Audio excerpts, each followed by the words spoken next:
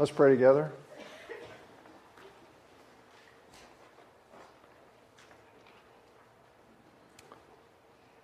Father, we have come together to gather as a church, bought by the blood of our Redeemer, our Lord Jesus Christ, who has called us together to carry out His directions. We ask, Father, that you will speak to us by your Spirit. May the Lord of the churches have His way in us, we pray. In His name, amen. We return today to the book of Revelation in our series, Hear What the Spirit Says to the Churches. Jesus, the Lord of the churches, spoke these messages many years ago to 7 specific churches, but He intended that all of His churches would hear these and respond. So once again, the Lord of the churches speaks, and once more, amazingly enough, He speaks to us. Here's what He says, Revelation chapter 2, beginning at verse 8. There's a note sheet in your folder if you want to pull that out. Follow along on the screen. To the angel of the church in Smyrna write, These are the words of Him who is the first and the last, who died and came to life again. I know your afflictions and your poverty, yet you are rich.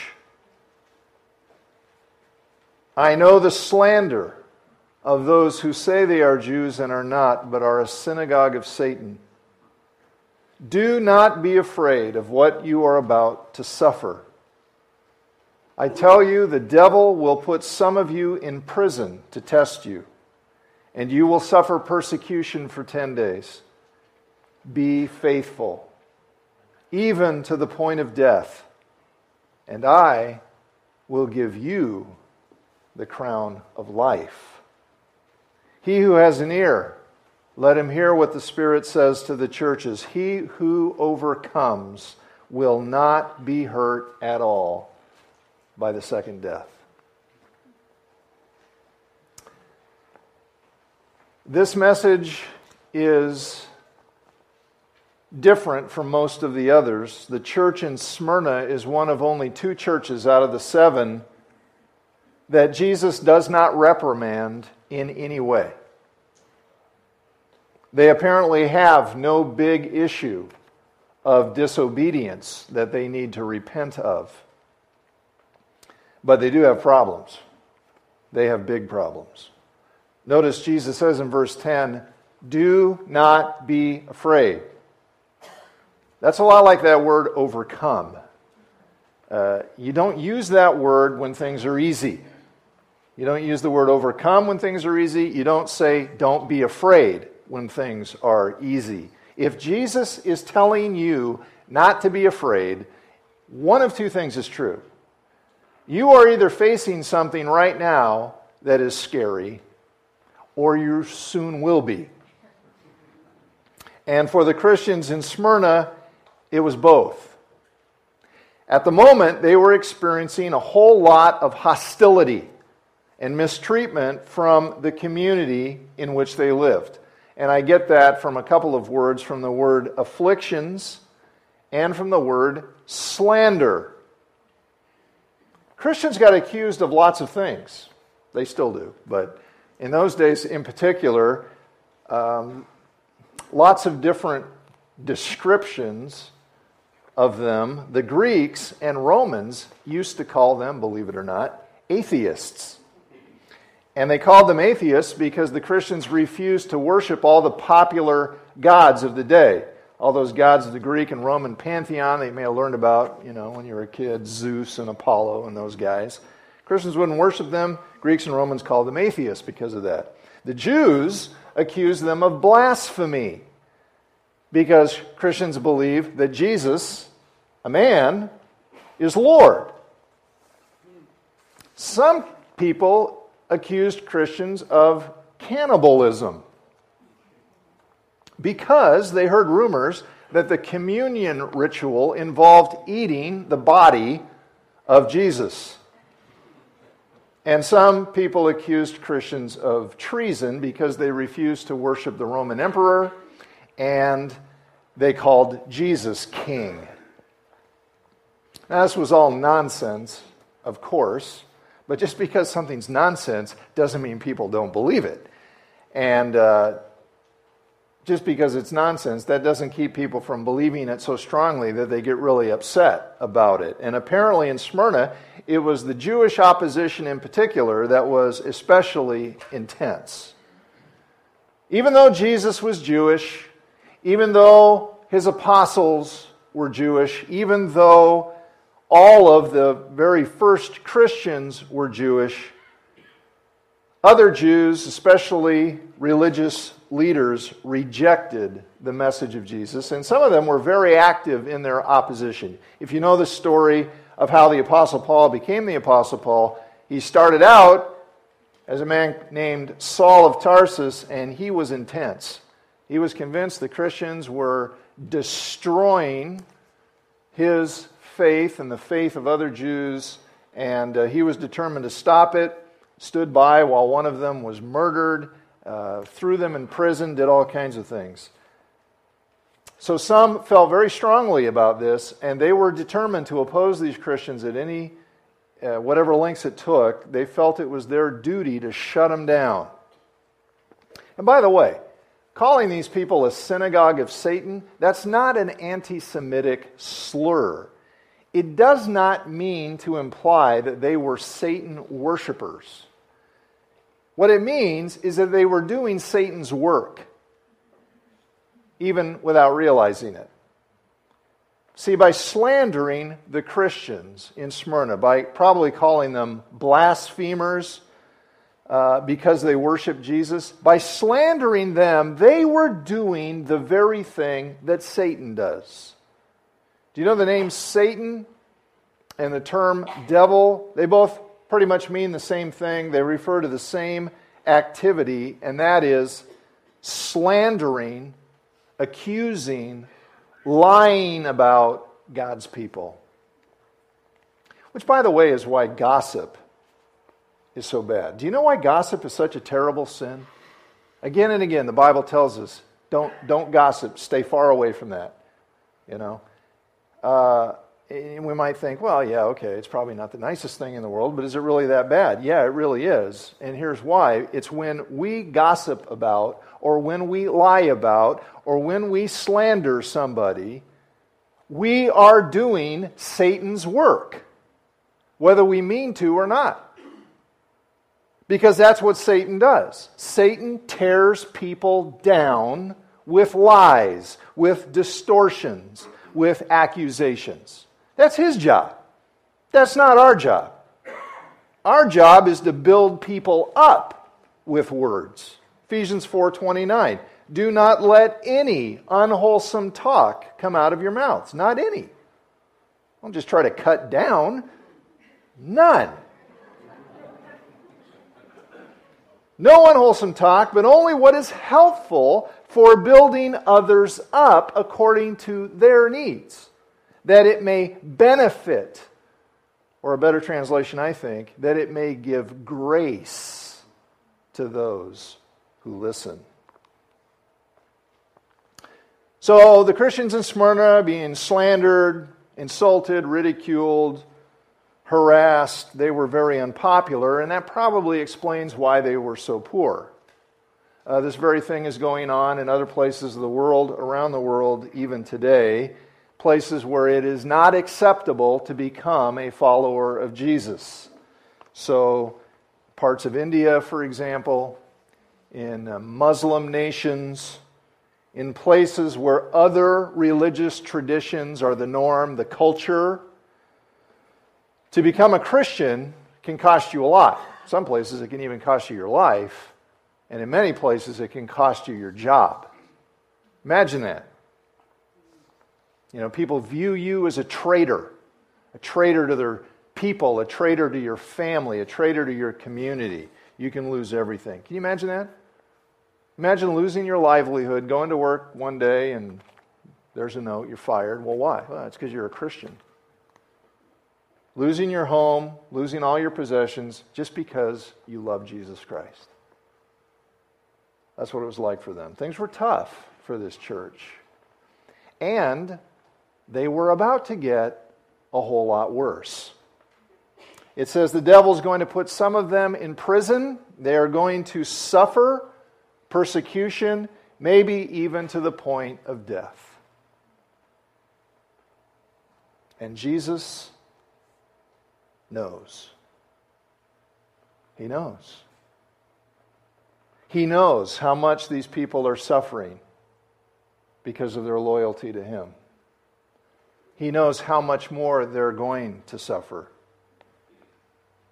So, what does He say to them? What does He say to these loyal followers of Him who are going to suffer so much? Well, I'll tell you what He doesn't say. He doesn't say, don't worry about it, because I will never let anything bad happen to you. I don't know where we get that idea, that bad things don't happen to people who love Jesus. But I know we don't get it from the Bible. If you think that real Christians won't suffer injustice, if you think that real Christians won't experience heartbreaking tragedy, injury, you need to read your Bible more carefully, because that message just is not there. Quite the contrary, actually. 2 Timothy 3:12. In fact, everyone who wants to live a godly life in Christ Jesus will be persecuted.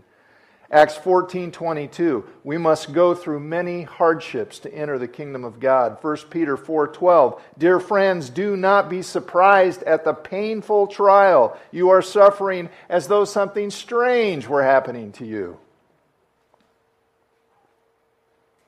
Wow, Pastor Scott, this is great news. Sure glad I came to church today. We got to get rid of that notion that if you really trust Jesus, nothing bad will ever happen to you. It's not true. It's not biblical. So what does Jesus say to His suffering followers? How does He encourage them? He says, be faithful. What does that mean? It means hold on. Hold on to me. Hold on to who I am. Hold on to what I have told you. Hold on to all that I have promised you. And I will get you through it. And you will be so glad. It will be worth it. Hold on. The main thought that struck me as I was reading this was how appearances are not always real. This church appeared poor. But Jesus said, no, actually, you're rich. The people criticizing the church appeared very devout, very righteous. They thought they were doing the will of God, but they weren't. Satan is going to cause the Christians to suffer. And it's going to appear as if he rules over them. But he doesn't. Jesus rules over him. And death appears to be the last word. But it is not. So again and again, what appears to be real isn't real. Now, let me clarify that. I don't mean by that, when I say it's not real, I don't mean that in the sense that it's not an actual experience. As if it's, just some kind of illusion, some kind of hallucination or something. No, the experience is real. I mean, if you are financially poor, if you are going through financial hardship, that's a real experience. If you get thrown in jail for following Jesus, that's a real experience. If you get put to death for following Jesus, that's a real experience.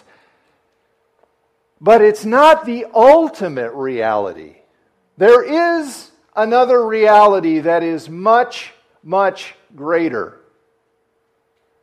And that reality will transform all of our experiences, even our bad experiences, every one of them.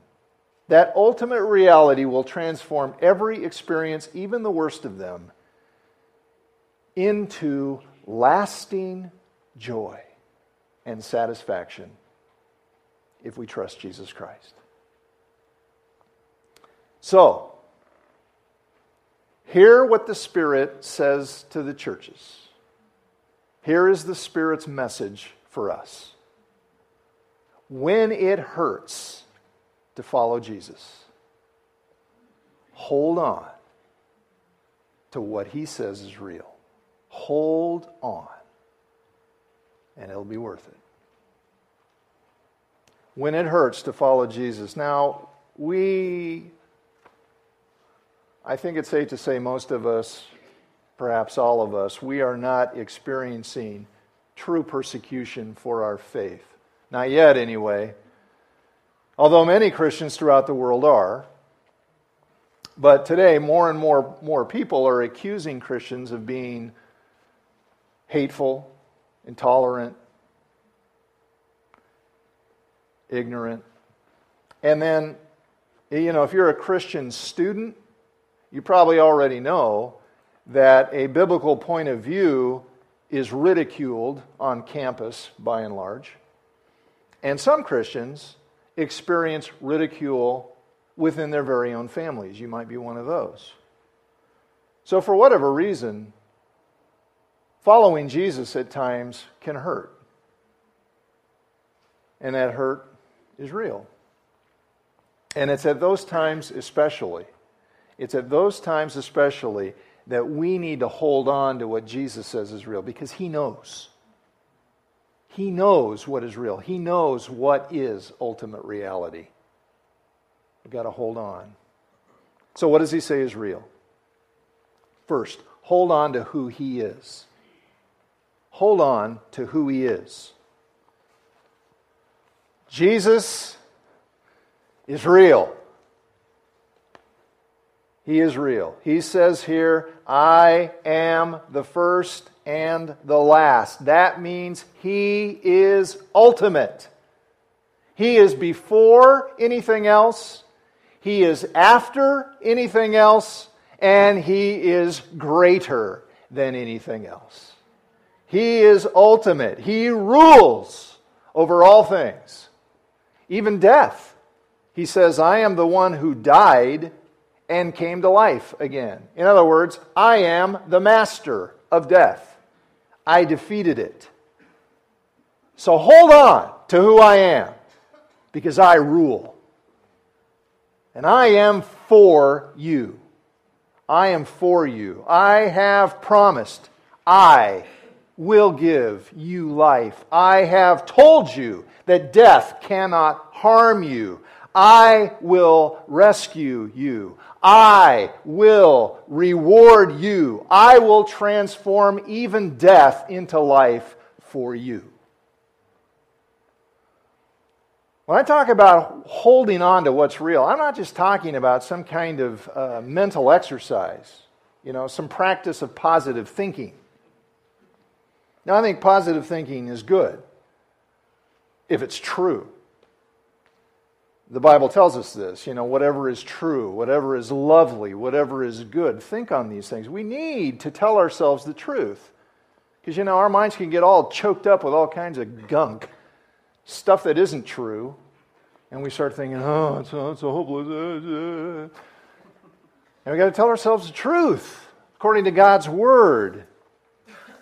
But this is more than that. Holding on here is more than just telling yourself the truth. This is actually putting your life and your hope and entrusting yourself into the hands of a person. A real person. The only one who can guide you to eternal joy.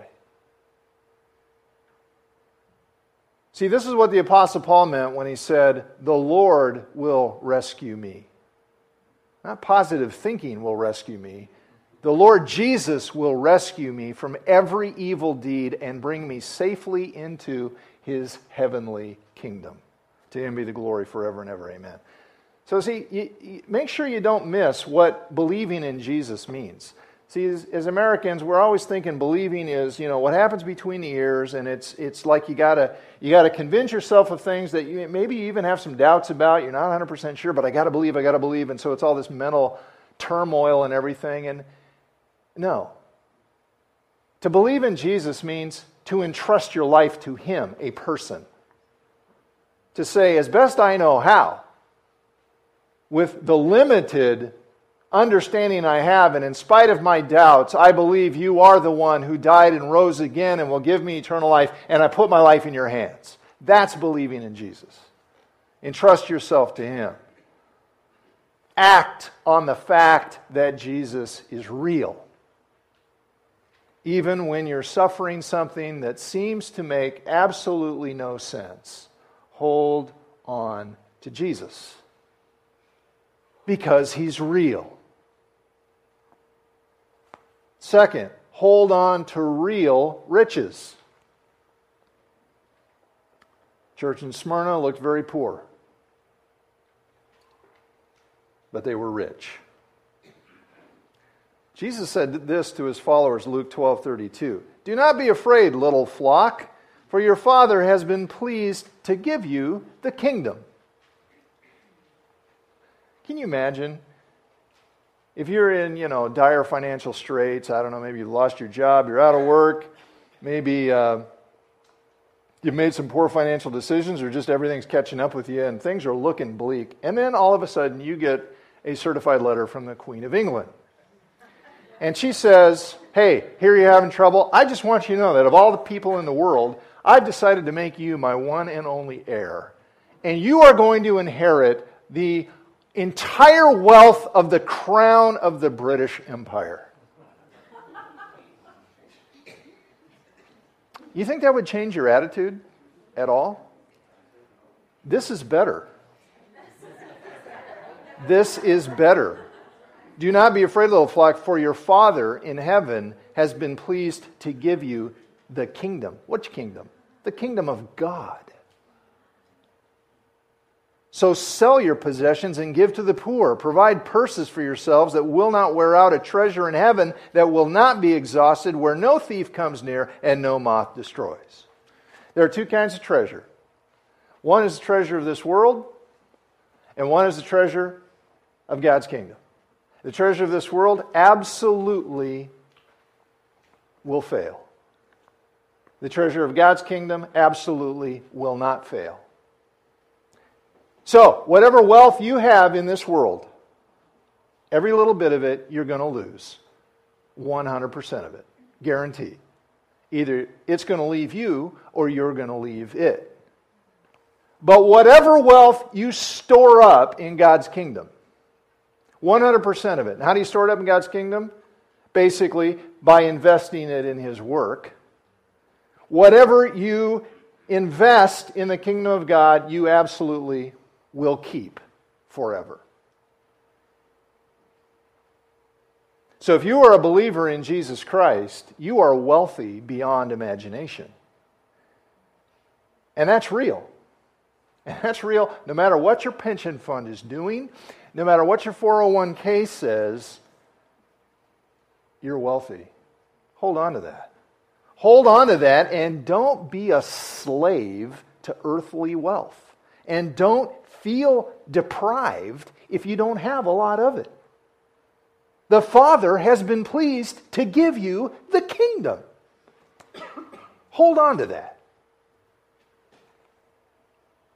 And hold on to real righteousness. Real righteousness. Now these Christians in Smyrna were being accused of being blasphemers. That's a pretty serious accusation. And they were being accused of this by people who looked very righteous. They looked good. Deeply religious folks. And they told the church, they told these Christians that they were dishonoring God by worshiping Jesus. Because the real God would never become a man, and he certainly would not die a shameful death on a cross. That is a terrible thing to say. Plus, it was insulting to them to be told, these good law-keeping people, to be told that they were sinners who were on their way to being condemned by God, and so they needed a crucified Savior to rescue them. That didn't go over well. To them, that was outrageous. And they basically said, no, you guys are wrong. You need to do it our way. You need to keep the rules. You need to keep the law. That's the way to be right with God. That's what they said. What does Jesus say? The Father has entrusted all judgment to the Son, that all may honor the Son, just as they honor the Father. He who does not honor the Son does not honor the Father who sent him. And why is that? Because God made him, his Son, who had no sin, to become sin for us, so that in him we might become the righteousness of God. It's in connection to Jesus that you become righteous, period. That's the only way. That's real righteousness. There is no other. So when people tell you, as religious people do, that believing in Jesus, that's too easy. Well, you just pray a prayer and you go into heaven? That's too easy. No way. You got to keep the rules. You got to put in the effort. You got to perform certain rituals if you want to be right with God. Or if people say, if they insist, as Jews and Muslims do, that it dishonors God to say that Jesus is his Son and that the Son of God died on a cross. That's dishonoring to God. Or if they say, you guys are so arrogant to think that anybody can know that they're right with God. That's just arrogant. If people say that, don't be intimidated. Don't be intimidated. Now, don't be angry, and don't be insulting, and don't mistreat anybody who disagrees. Because that's not what we're called to do. But hold on to what Jesus says is real righteousness. The one real righteousness given to us by God to everyone who believes, again, who puts their trust in Jesus Christ, in Him alone, to make you righteous. That's real righteousness. Hold on to that. Hold on to it because it's real. If somebody tells you you're not right with God, hold on to what Jesus says is real. And finally, hold on to real life. Hold on to real life.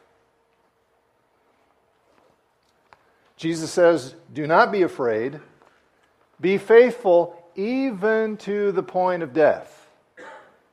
And I will give you life. He who overcomes will not be hurt at all. It's the strongest way you can say no in the original language.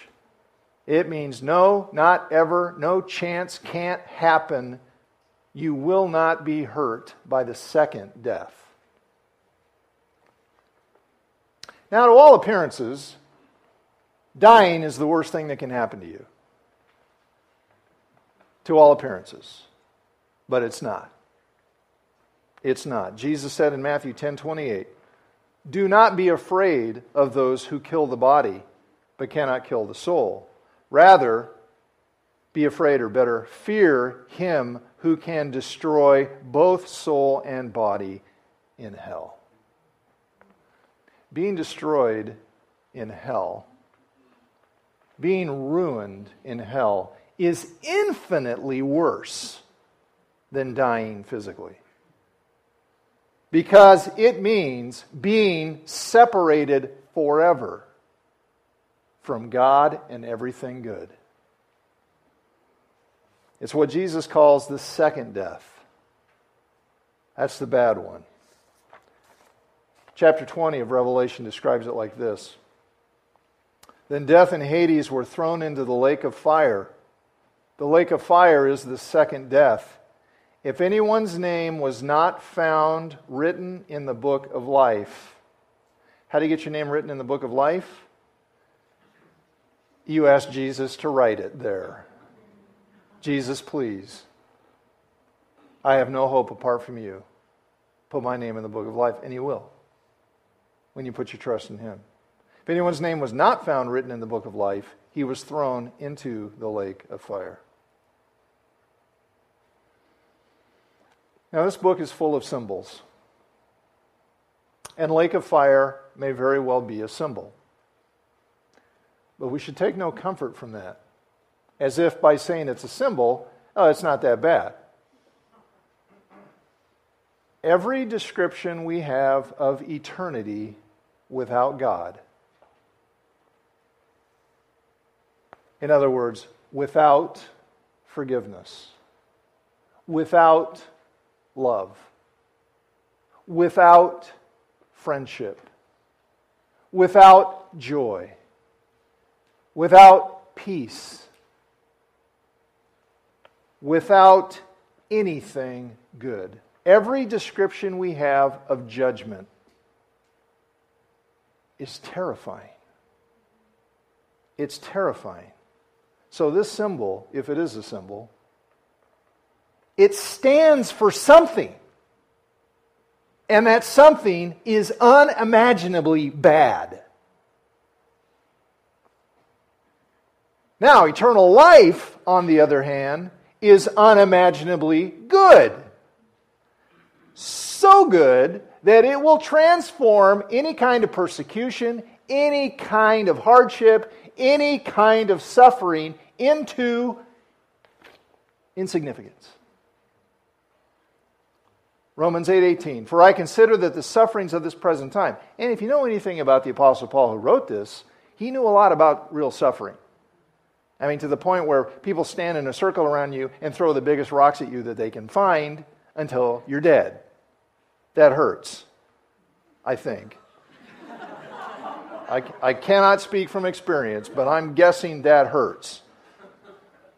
I consider that the sufferings of this present time are not worth comparing with the glory that will be revealed to us. That doesn't mean sufferings don't hurt. They hurt. They hurt a lot. What it means is they don't compare to the good things that are coming. To those who hold on to Jesus and His promises. I'll give you a really silly illustration of this. Tomorrow my family and I are, Lord willing, going to pile into a car and we're going to start a journey to Southern California to go down and visit family. And it's going to be like 1,000 miles or a little more. In a car. Now, that is not suffering. Okay, I'm not going to diminish what suffering is by saying that's suffering. That's not. That's inconvenient. It's tedious. It's uncomfortable. It's unpleasant. but it's not suffering. But waiting for us at the other end of this journey are some wonderful things. Reunion with family and friends that we love, and we get to enjoy being with them. And we get to eat good things together. In-N-Out Burger.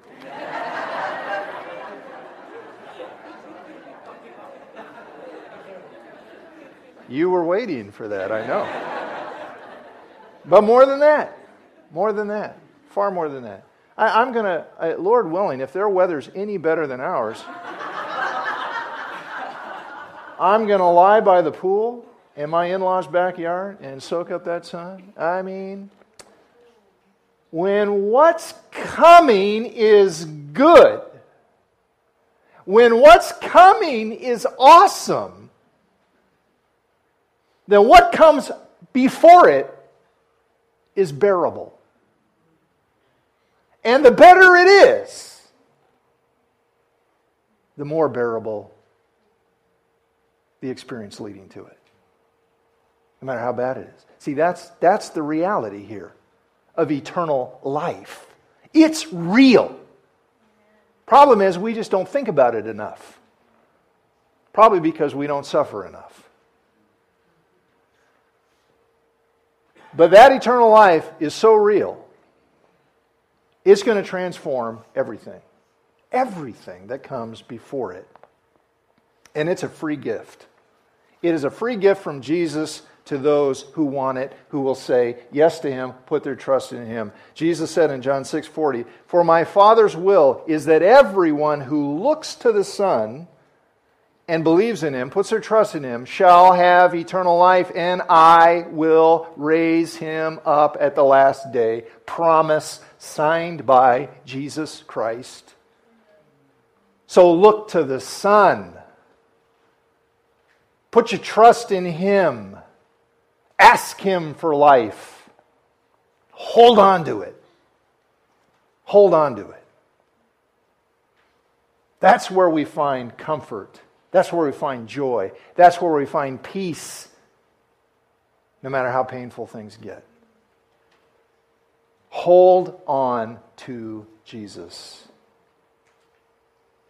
Hold on to Him because He's real. He's real. Let's pray.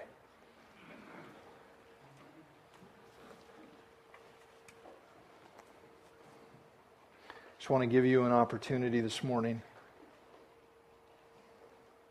If you can tell God is speaking to your heart because you feel within yourself this stirring to, I need to hold on to Jesus. I need to put my trust in Him.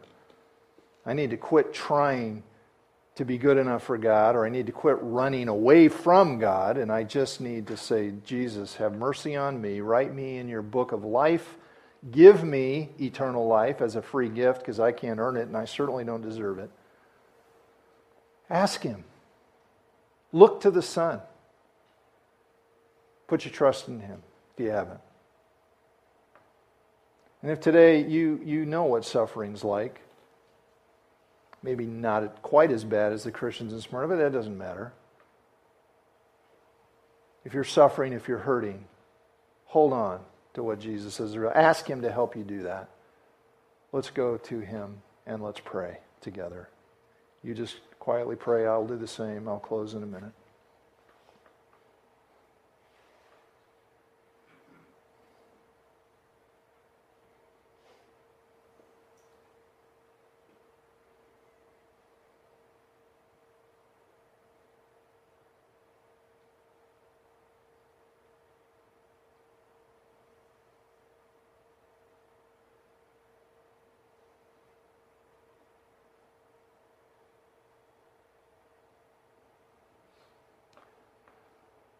Lord Jesus, your promises are almost too good to be true.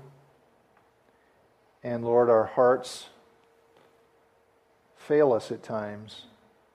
We're reluctant to believe that it could really be as good as you say it's going to be.